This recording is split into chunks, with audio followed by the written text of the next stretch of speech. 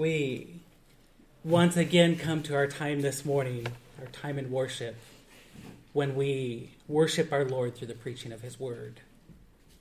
Few things excite me or energize me as much as the exposition of his word.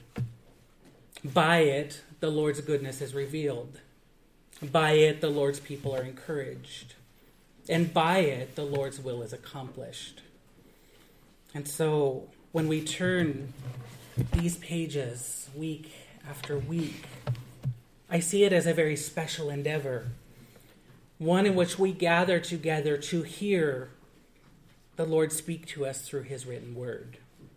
So I invite you to take your Bibles and turn with me to the book of Colossians, Colossians chapter 2. And I want to bring to you a message that I've titled, The Christian Migration, Life as a Christian Sojourner. As always, I ask those of you who are able to please stand for the reading of God's word. And while I will only focus on 2 verses, for the sake of context, I want to begin in verse 6 and read through verse 15 of chapter 2.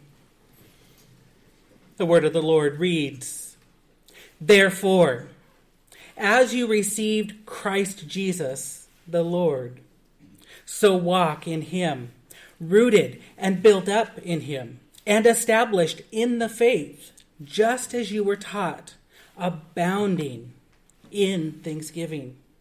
See to it that no one takes you captive by philosophy and empty deceit, according to human tradition, according to the elemental spirits of the world, and not according to Christ.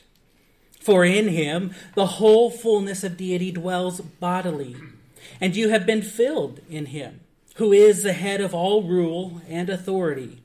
In him also you were circumcised, with a circumcision made without hands, by putting off the body of the flesh, by the circumcision of Christ, having been buried with him in baptism, in which you were also raised with him through faith in the powerful working of God, who raised him from the dead.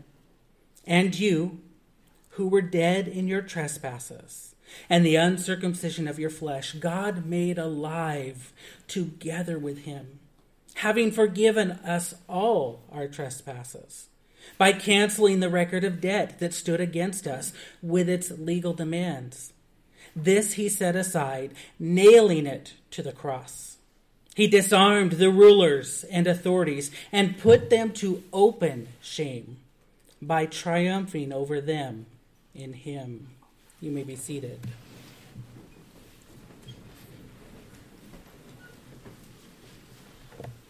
The story of Matthew 7 goes that a man died, and standing before the Lord, he cried out, Lord, Lord. To which the Lord responded, Not everyone who says, Lord, Lord, will enter the kingdom of heaven. The man says, But Lord, did we not prophesy in your name? And the Lord responded, Depart from me, I never knew you. And so the man cries out again, Lord, Lord, did we not cast out demons in your name? And the Lord responds again, Depart from me, I never knew you. And in desperation, the man pleads with the Lord, Lord, Lord, did we not do many mighty works in your name? And once again, the Lord responds, Depart from me, you workers of lawlessness, I never knew you. Not everyone who says, Lord, Lord, will enter the kingdom of heaven, but the one who does the will of my Father who is in heaven. The gate is narrow, and the way is hard that leads to life. Many will claim to do good works in the name of the Lord, but few actually may be converted. Outwardly, their good deeds may even show some sort of goodness that they might think of God. They may even teach of the goodness of God. But inwardly, they've never been truly born again. While we were living in Argentina, we had a guest come over, and this guest wanted an Argentine soccer jersey. And so we headed off to the district where they sold all these things, and We looked and browsed at multiple stores, and while browsing those stores, it became very clear that there was a great discrepancy in prices. Finally, one shop owner offered us a jersey that was $75 US. And so I asked him, "Why are you selling us this one when the one next to it that looks exactly the same is only $20? That is 3 times the price." And he responded, "Esta es una copia buena. Una copia buena." Literally, this one is a good copy. A good copy. Indeed, they looked almost indistinguishable. One seemed to be the exact match to the other. But one was the authorized version, and the other was merely a copy made by somebody that they could sell at a cheaper price.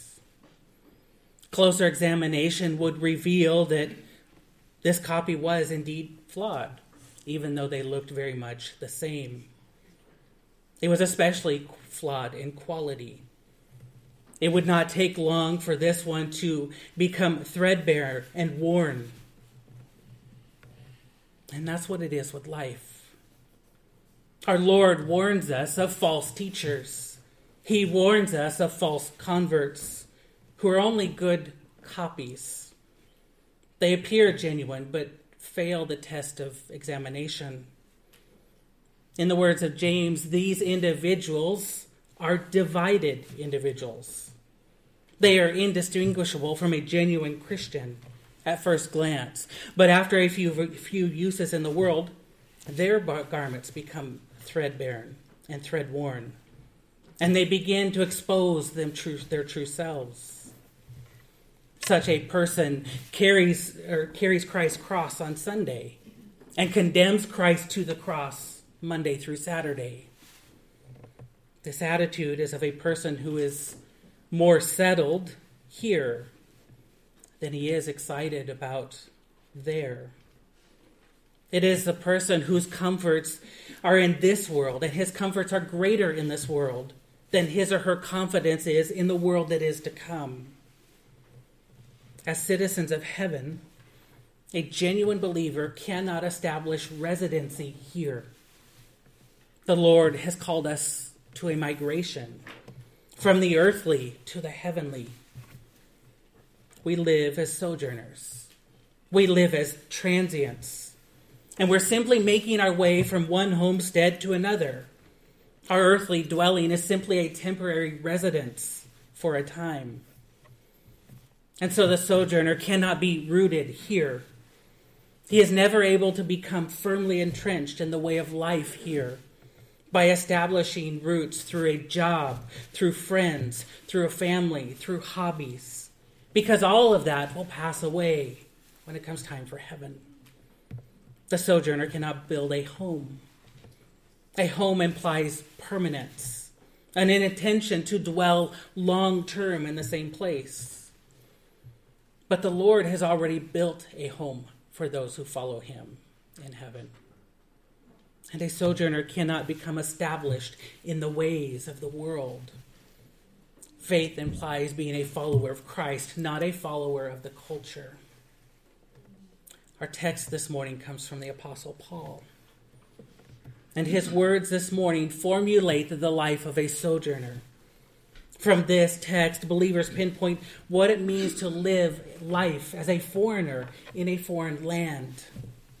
These words call believers to live not as followers of anything except of Christ. Verse 6 here marks a great transition in the text of Colossians. We're moving from the introduction that spans all of chapter 1 through verse 5 of chapter 2. And now Paul gets to the priority of his writing. It is here that we enter the bulk of Paul's teaching in the book of Colossians. Does that scare you? We just spent 6 months going through the introduction, and now we're getting to the bulk of the teaching? How long is it going to take for the rest? This book is an incredible piece of literature. It's an incredible piece of literature for the Christian reader. And if Paul can indeed pack so much into his introduction, think about what it is we're about to read. Can you anticipate the profundity of what we're about to come across in Colossians? And so we begin here at Colossians chapter 2, verses 6 and 7. If chapter 2, verse 6 through chapter 4, verse 6 are the body of the letter of Colossians, I would tell you these verses are the heart of that body. They are the pinpointing of what Paul is trying to say in the whole letter. And so I want you to note first the Christ of verse 6. Paul writes, "Therefore, as you received Christ Jesus the Lord, so walk in him." The Christian sojourner is defined by his Christ. Seated at the center of this verse is the one who is seated at the center of heaven, Christ Jesus the Lord. The text begins with that word, therefore. And it is always well said that when you see the word therefore, you must ask, what is it there for? In his introductory words, the Apostle Paul has summarized both the content and the character of his ministry. Paul proclaims nothing but Christ. That is his content. And he does so in a shepherding manner, in a way that reflects the good shepherd, that is Christ. He proclaims that Jesus Christ is the principal over all things in chapter 1. Indeed, Christ is both the truthful one and the true one, meaning all that he says is true, but all that he is true also, because he is truth. His perfection stands in contrast to the imperfection of the world. Therefore, because Christ has been proven the true one, the false teachers are now unveiled as erroneous. Paul tells the Colossians they must not walk in the way of these false teachers. Instead, they must walk in a way that shows, or as though they have received Christ. Walking in the New Testament always denotes a way of life. In the Gospel and in Acts, the concept of walking is used to convey those who live in accordance and observance of the Jewish traditions. As Paul converses with James in Acts chapter 21, Paul tells James, "They have been told about you, that you teach all the Jews who are among the Gentiles to forsake Moses, telling them not to circumcise their children, or walk according to our customs," that is, the Jewish customs. But now, by this point, walking has taken on a new meaning. No longer is walking about walking in the Jewish customs or in observance of the Jewish laws. Here, walking means to walk in Christ. In his own words, Jesus describes it this way: "If anyone loves me, he will keep my word, and my Father will love him, and he will come to him and make our home with him." In the next chapter, verse 5, he will use the word abide. That is John chapter 15, verse 5. He says to abide in me, and that is Christ's description of what it means to walk. The phrasing of this text here is very specific.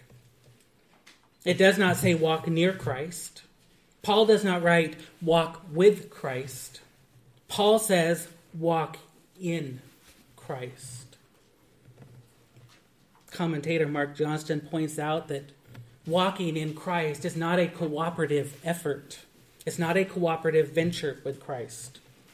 But a walk in Christ is one in which we are completely and utterly dependent upon him. The principle is very simplistic. The conduct of a Christian always corresponds to their relationship with Christ. The more one knows Christ, the more he wants to know Christ. The more one knows Christ, the more he conforms to Christ. By nature, we are imitators, willing to follow others, and even conform our behavior to their expectations. A child will conform to his mother and father. A student conforms to their mentor. Even the nation conforms to the leadership of that nation. For the Christian, though, the call is to conform to Christ. If indeed you and I have received Christ, let us conform to the image of Christ. If we have something to receive here, as the text says, then that tells us that God has given us something. In this case, he has given us Christ. This is a gift of God, the offering of his own Son to those who need the work of his Son. Interestingly, receiving Christ is not the end of life. It is the beginning of life. Receiving Christ initiates a lifetime of following, a lifetime of transforming. Never will it be complete during our time while we traverse this earthly terrain. We are sojourners after all. And so to walk in him is to be made in his image. It means daily submitting to who he is, daily seeking out who he is, daily surrendering to who he is, and daily shifting into who he is. Why would anyone ever want to do such a thing? Because he is the Christ. He is Jesus. And he is the Lord, it says. Through Scripture, Jesus is proclaimed as Jesus. He's proclaimed as Christ. Sometimes he's proclaimed as Jesus Christ. Or other times as Jesus the Lord. Sometimes he's even described as the Lord Jesus Christ. But never do these names and titles appear in this order anywhere else in Scripture. When Paul says Christ, Jesus, the Lord. He is Jesus, God's own Son, God's own sacrifice. In the previous chapter, chapter 1 of Colossians, Paul proclaims that Jesus Christ is Lord. He is the Lord over creation and the Lord over the church in verses 15 through 20. If Jesus is Lord, the only response is submission to him. And he is Christ. He is the Christ, the Messiah, the Lamb of God who will save people from their sins. Very few people want to be saved from their sins. Almost everybody wants to be saved from the penalty of their sin. But very few want to be saved from their sin itself. Most people want to continue to live in their sin, but free from its harm and its effect. It's like someone who spends every week hitting the bars and saying, I want to enjoy this, but I don't want the physical effects and impairment and the lack of control that comes with drinking this much. I don't want the health effects that it may cause to my organs. I don't want the spiritual effect that may come from my relationships with others. And certainly I don't want to deal with the consequences it may have on others. But there will always be consequences. Through his Son, God's not offering to save people from the consequences. In fact, sin, even in our forgiven state, has consequences. Instead, God offers something far, far greater. He offers salvation from sin itself. The freedom to reject and overcome sin. To be free from the control of sin. That's why walking in him is possible. Because we are free from sin and able to turn to him. That's why there's this constant call to conformity to Christ. Because liberated from sin, we are finally able to do just that. Conform to the image of Christ. Jesus Christ is Lord, having the power to free people from error, having the power to free people from misery, and having the power to free people from themselves. Dick Lucas states, true conversion must imply a recognition of Christ's right to be my Savior. I want you to note, second, the construction of a Christian found in the first part of verse 7. It says, so walk in him, rooted and built up in him. I propose to you that a Christian sojourner is defined by his construction. Christ's likeness is dependent upon knowing Christ. None of us can expect to idolize a famous celebrity, a world leader, a notable historical figure, maybe even our own family, and then expect to be transformed into Christ more. To be like Christ, we must idolize Christ. And so our text tells the believers in Colossae, be rooted and built up in him. That is, that they cannot allow themselves to be taken in by the false teachers. Instead, they must place Christ as Lord over their church and Lord over their lives, following nothing but him alone. They must be influenced by others only as much as those others are influenced by Christ. What I mean by that is you look at Paul and he says, follow me. He's not saying follow me, Paul. He's saying follow me as much as I follow Christ. It's worth noting here the construction of verse 7. And here's an English lesson for you today. Our text utilizes all past tense verbs, with the exception of the last. It says rooted, built up, established. But in reality, that first word, rooted, is the only one in the past tense. The others are in present participles, meaning they say being built up, being established. The Legacy Standard Bible captures it best, translating this verse this way. Having been firmly rooted, it already happened, past tense, and being built up in him, and having been established in your faith, just as you were instructed, and abounding with thanksgiving. The text isn't calling the Colossians to be rooted. It acknowledges that by responding and affirming Christ's lordship, they are already rooted. God has already planted them. And so it means to exist in this settled state. When you listen to the word rooted, what image comes to mind? We think of gardens, we think of plants, and we think of trees. A tree that is firmly planted or firmly rooted is one that is stable and settled. It's not wavering with every change of the wind.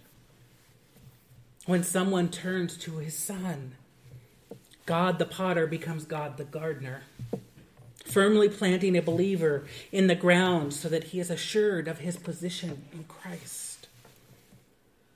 This is why the psalmist can compare himself to an unbeliever who rejects God in Psalm 52. Our text this morning that we read, he talks about the way of the unrighteous. And then you come to this verse, beginning in verse 4, it says, the righteous shall see and fear and shall laugh at him, the unrighteous man, saying, see the man who would not make God his refuge, but trusted in the abundance of his riches and sought refuge in his own destruction. But I am like a green olive tree in the house of God.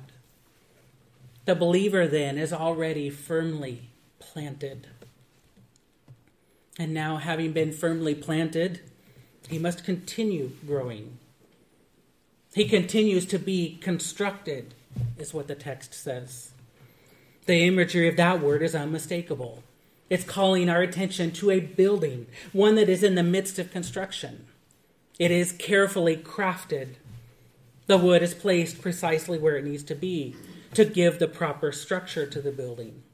Each nail is placed in an organized manner to then give strength to that structure and to the framing. And then each piece is added on to the next so that it is built with full integrity. I'm always amazed when I travel to other countries at the number of unfinished buildings.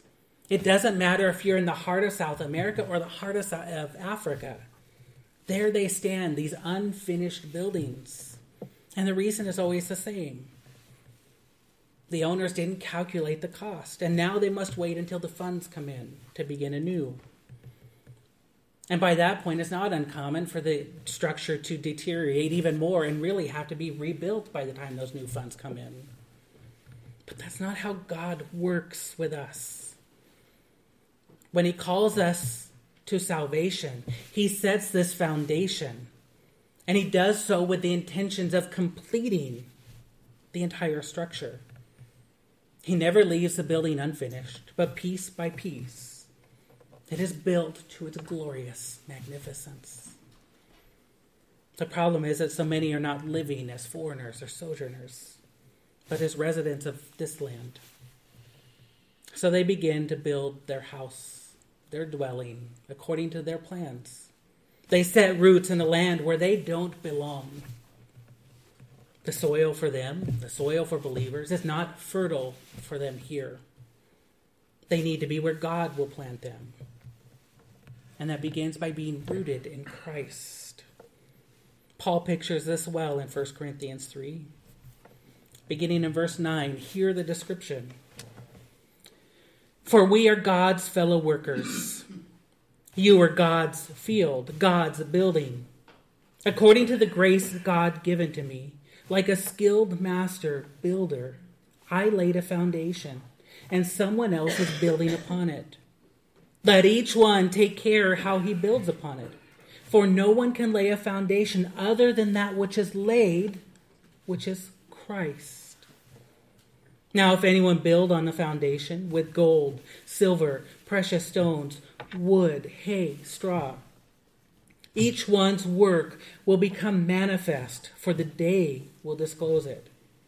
Because it will be revealed by the fire, and the fire will test what sort of work each one has done. If the work that anyone has built on the foundation survives, he will receive a reward. If anyone's work is burned up, he will suffer loss, though he himself will be saved, but only as through fire. Do you not know that you are God's temple, and that God's Spirit dwells in you? If anyone destroys God's temple, God will destroy him, for God's temple is holy, and you are that temple. Beloved, we are God's temple. We are the temple of God's Spirit, a building constructed for the purposes of God. We cannot let that building remain unfinished. Every day we must submit to God and allow him to construct us into an edifice of magnificence, not so that it will honor us, but so that it will honor him. This is the Lord's work. The words rooted and built up, they're passive. That's another English lesson. They're indicating that it is God who does the work. And then it says in him in our text. That is in Christ. On this side of heaven, there is no more magnificent place to be, no more magnificent place to reside than in Christ. It is well said that I am safer in Christ's hand in the fire than I am out of his hand out of the fire. We are either alive in Christ or dead out of Christ. I want you to note third, the charge in the second part of verse 7. The Word of God reads, established in the faith, just as you were taught. The Christian sojourner is defined by his charge. The charge of the Christian is to be steadfast, to be established in faith. They've been in the process of being built up of what we just saw, according to that previous phrase in verse 7. But now that building must be established. It's not enough simply to place a brick and then place another brick, because as you get to a certain point, those bricks are going to fall over, and then the work would be for nothing. But as the bricks are placed, they are cemented together in order to make a building that is firm so that it becomes increasingly stable. So important is this concept that Paul closes his letter to the Corinthians, charging them, be steadfast, be immovable, always abounding in the work of the Lord, knowing that in the Lord your labor is not in vain. To the Thessalonians, a charge to be established takes the form of comforting their hearts. And he says, establish your hearts in every good work and word. And lest we forget Peter in the midst of all this discussion of Paul and his letters, Peter has something to say on the subject too. He said, beloved, knowing this beforehand, take care that you are not carried away with the air of lawless people and lose your own stability. The stability, though, does not come in anything of our choosing. The exhortation here in Colossians chapter 2 is to be stable or be defined and established in the faith. Notice the text, and let me give you your final English lesson today. Notice a definite article. What is a definite article? It is the word the. It's defining something specific. Verse 7 says to be established in the faith. It's not in a faith. It's not in some faith. It is in the faith. That is the only one and true faith. The legitimate faith. If anyone is established in anything but this faith, the faith taught by the Word of God, he will never truly be established according to this verse. He'll be like a poorly constructed building, and he or she will fall at the first false teaching. Here's the connection between Christian life and Christian theology. It is the teachings of the faith that cements believers so that they are stable. For this reason, Jude writes, beloved, although I was eager to write to you about our common salvation, I found it necessary to write appealing to you and to contend for the faith that was once for all delivered to the saints. The faith was delivered once for all to the saints. There is no need for another faith because this faith, this one alone, is sufficient, and it is worth contending for. In light of the false teaching taking place in Colossae, this was an important point. Paul calls on them to be established in the faith, and to use the words of Jude, to contend for the faith. The Colossians needed to be established in their faith so that they could withstand the shakiness that comes from the presence of false teaching. I dare say that being established in the faith means that when we hold to wrong, incomplete, or unintelligible teachings, we will also more readily recognize them when someone contends for the faith with us and points out when we're wrong. One last important point on this subject. Paul tells the Corinthians in 2 Corinthians 1:21, and it is God who establishes us with you in Christ. As I stated earlier, this is a passive verb, meaning that we do not establish ourselves, but the Lord establishes us. How does he do that? By giving us his word, that we may endlessly pore over it in deep thought. By giving us his Spirit to work in our lives, by imparting truth. Sometimes he gives us others.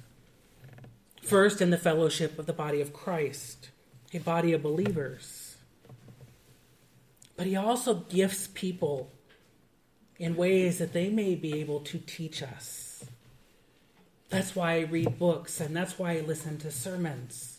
Because I know that I am not smart enough on my own to come up with some of this stuff. I have no doubt that as I read the text, indeed, the Spirit's going to work. But I also know that God has gifted men with the ability, and women, with the ability to sometimes teach truth that I would not have gotten otherwise. And so sometimes he uses others.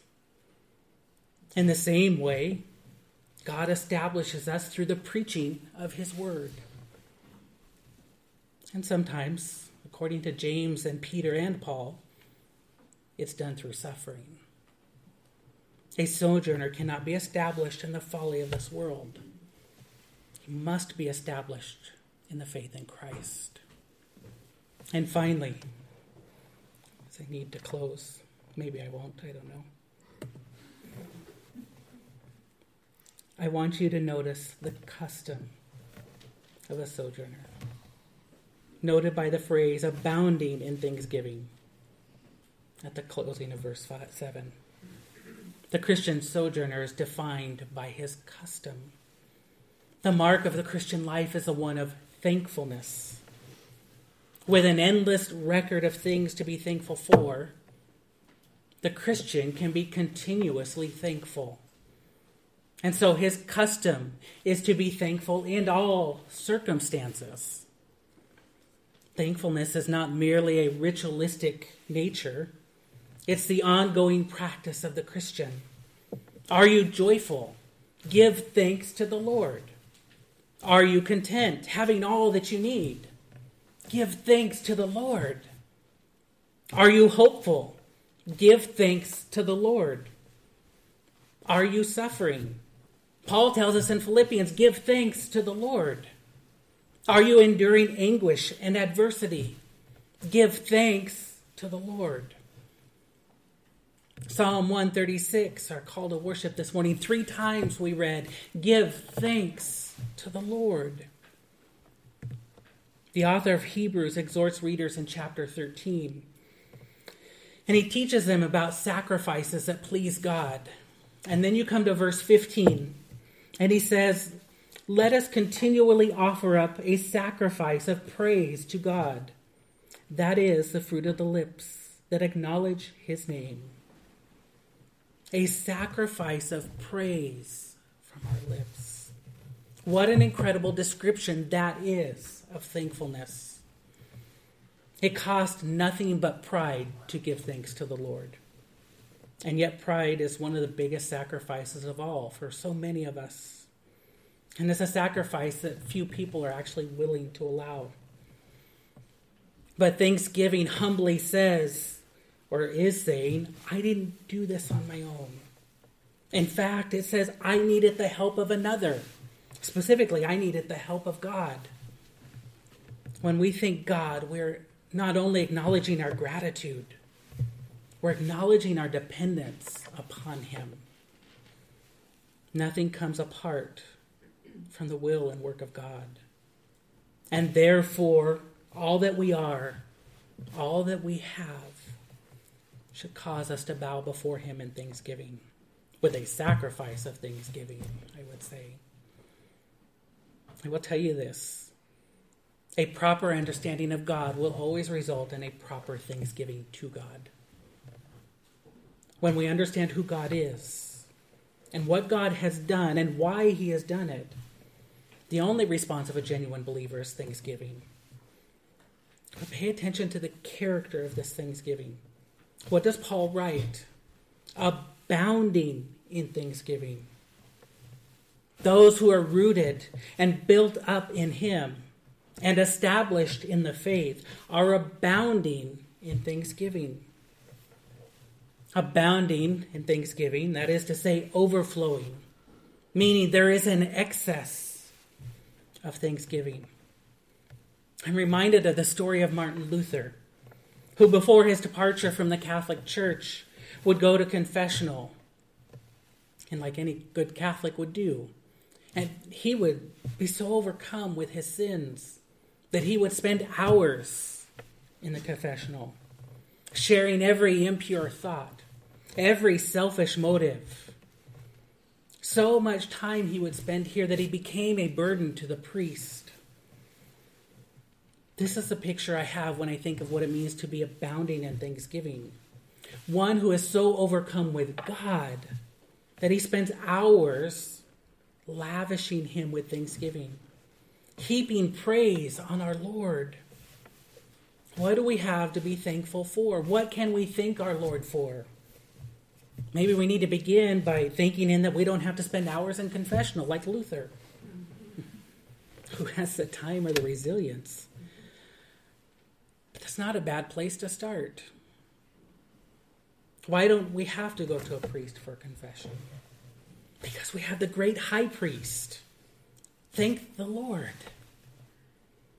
Because this high priest also gave his life for our sins. Thank the Lord. Because this high priest has transferred us from darkness and into God's kingdom, it says in Colossians 1. Thank the Lord. And because this high priest has qualified us to share in the inheritance of the saints of the light, also in Colossians 1. Thank the Lord. The list of God's gifts are ceaseless, and so our response of thanksgiving is also ceaseless. A sojourner is defined by his custom to give thanks to the Lord. There's a protective element to thanksgiving as well.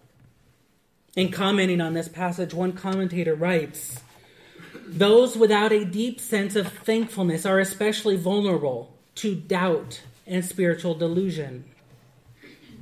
Like each of the other points that I just made to you, thankfulness is a way for the Colossians to continue guarding themselves from false teaching that's infiltrating the church.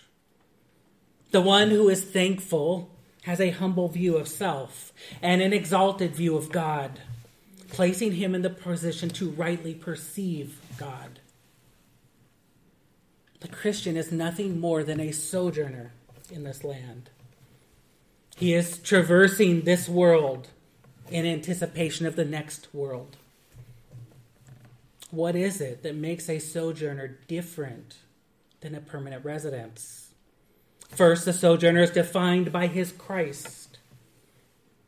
When the Christian walks across this earth, he does so in Christ. He is not conditioned to the ways of this world, the ways of this culture, but he is consumed by the ways of Christ. Second, the sojourner is defined by his construction. The sojourner cannot set down roots in this world or even build up a home. Instead, he must be ready to move at a moment's notice. He must be ready to go to the next destination, always walking in Christ towards that final destination, which is heaven at Christ's side. Third, the sojourner is defined by his charge. His charge is to be established in the faith. The one who is looking towards his final destination is not concerned about the convictions and faith of this current world. He is seeking to be established in the faith of God's world.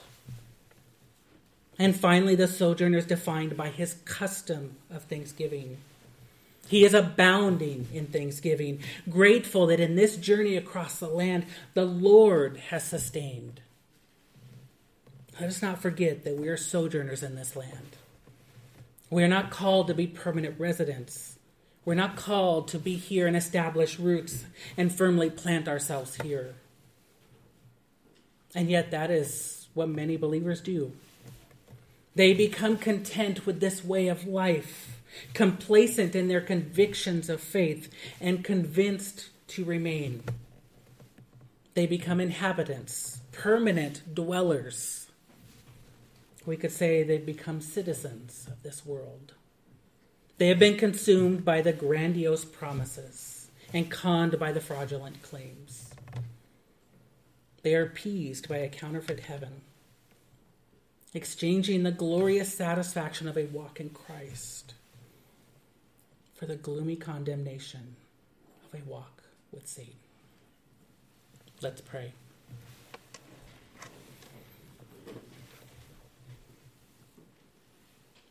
Father God, indeed, you are a great, glorious, wise God, Lord. Father, your plan is perfect. Your will is perfect, Lord. And so, Father, we rest in that.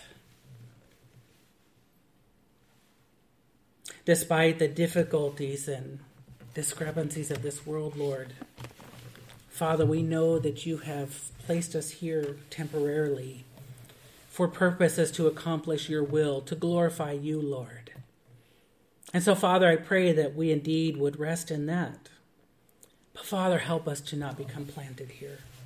Help us to not be content with the ways of this world or the ways of self. But, Lord, may we seek out your kingdom, the one that is to come. May that be where our citizenship resides, and may we constantly have a longing for that. And may that longing then impact how we walk across this land. Father, we're grateful that in that you've not only given us your word, you've given us the faith, taught us what that means, but most importantly, you've given us your Son. You've given us Jesus Christ, so that indeed we may be rooted and built up in him, not swayed by the ways of this world, but rather ready, expectant of the world that is to come. And so, Father, just continue to convict our hearts this morning. Thank you for your Spirit, which guides us in this endeavor, guides us across this land as sojourners, as transients for a time. We give you all praise and honor. In your holy and precious name we pray. Amen.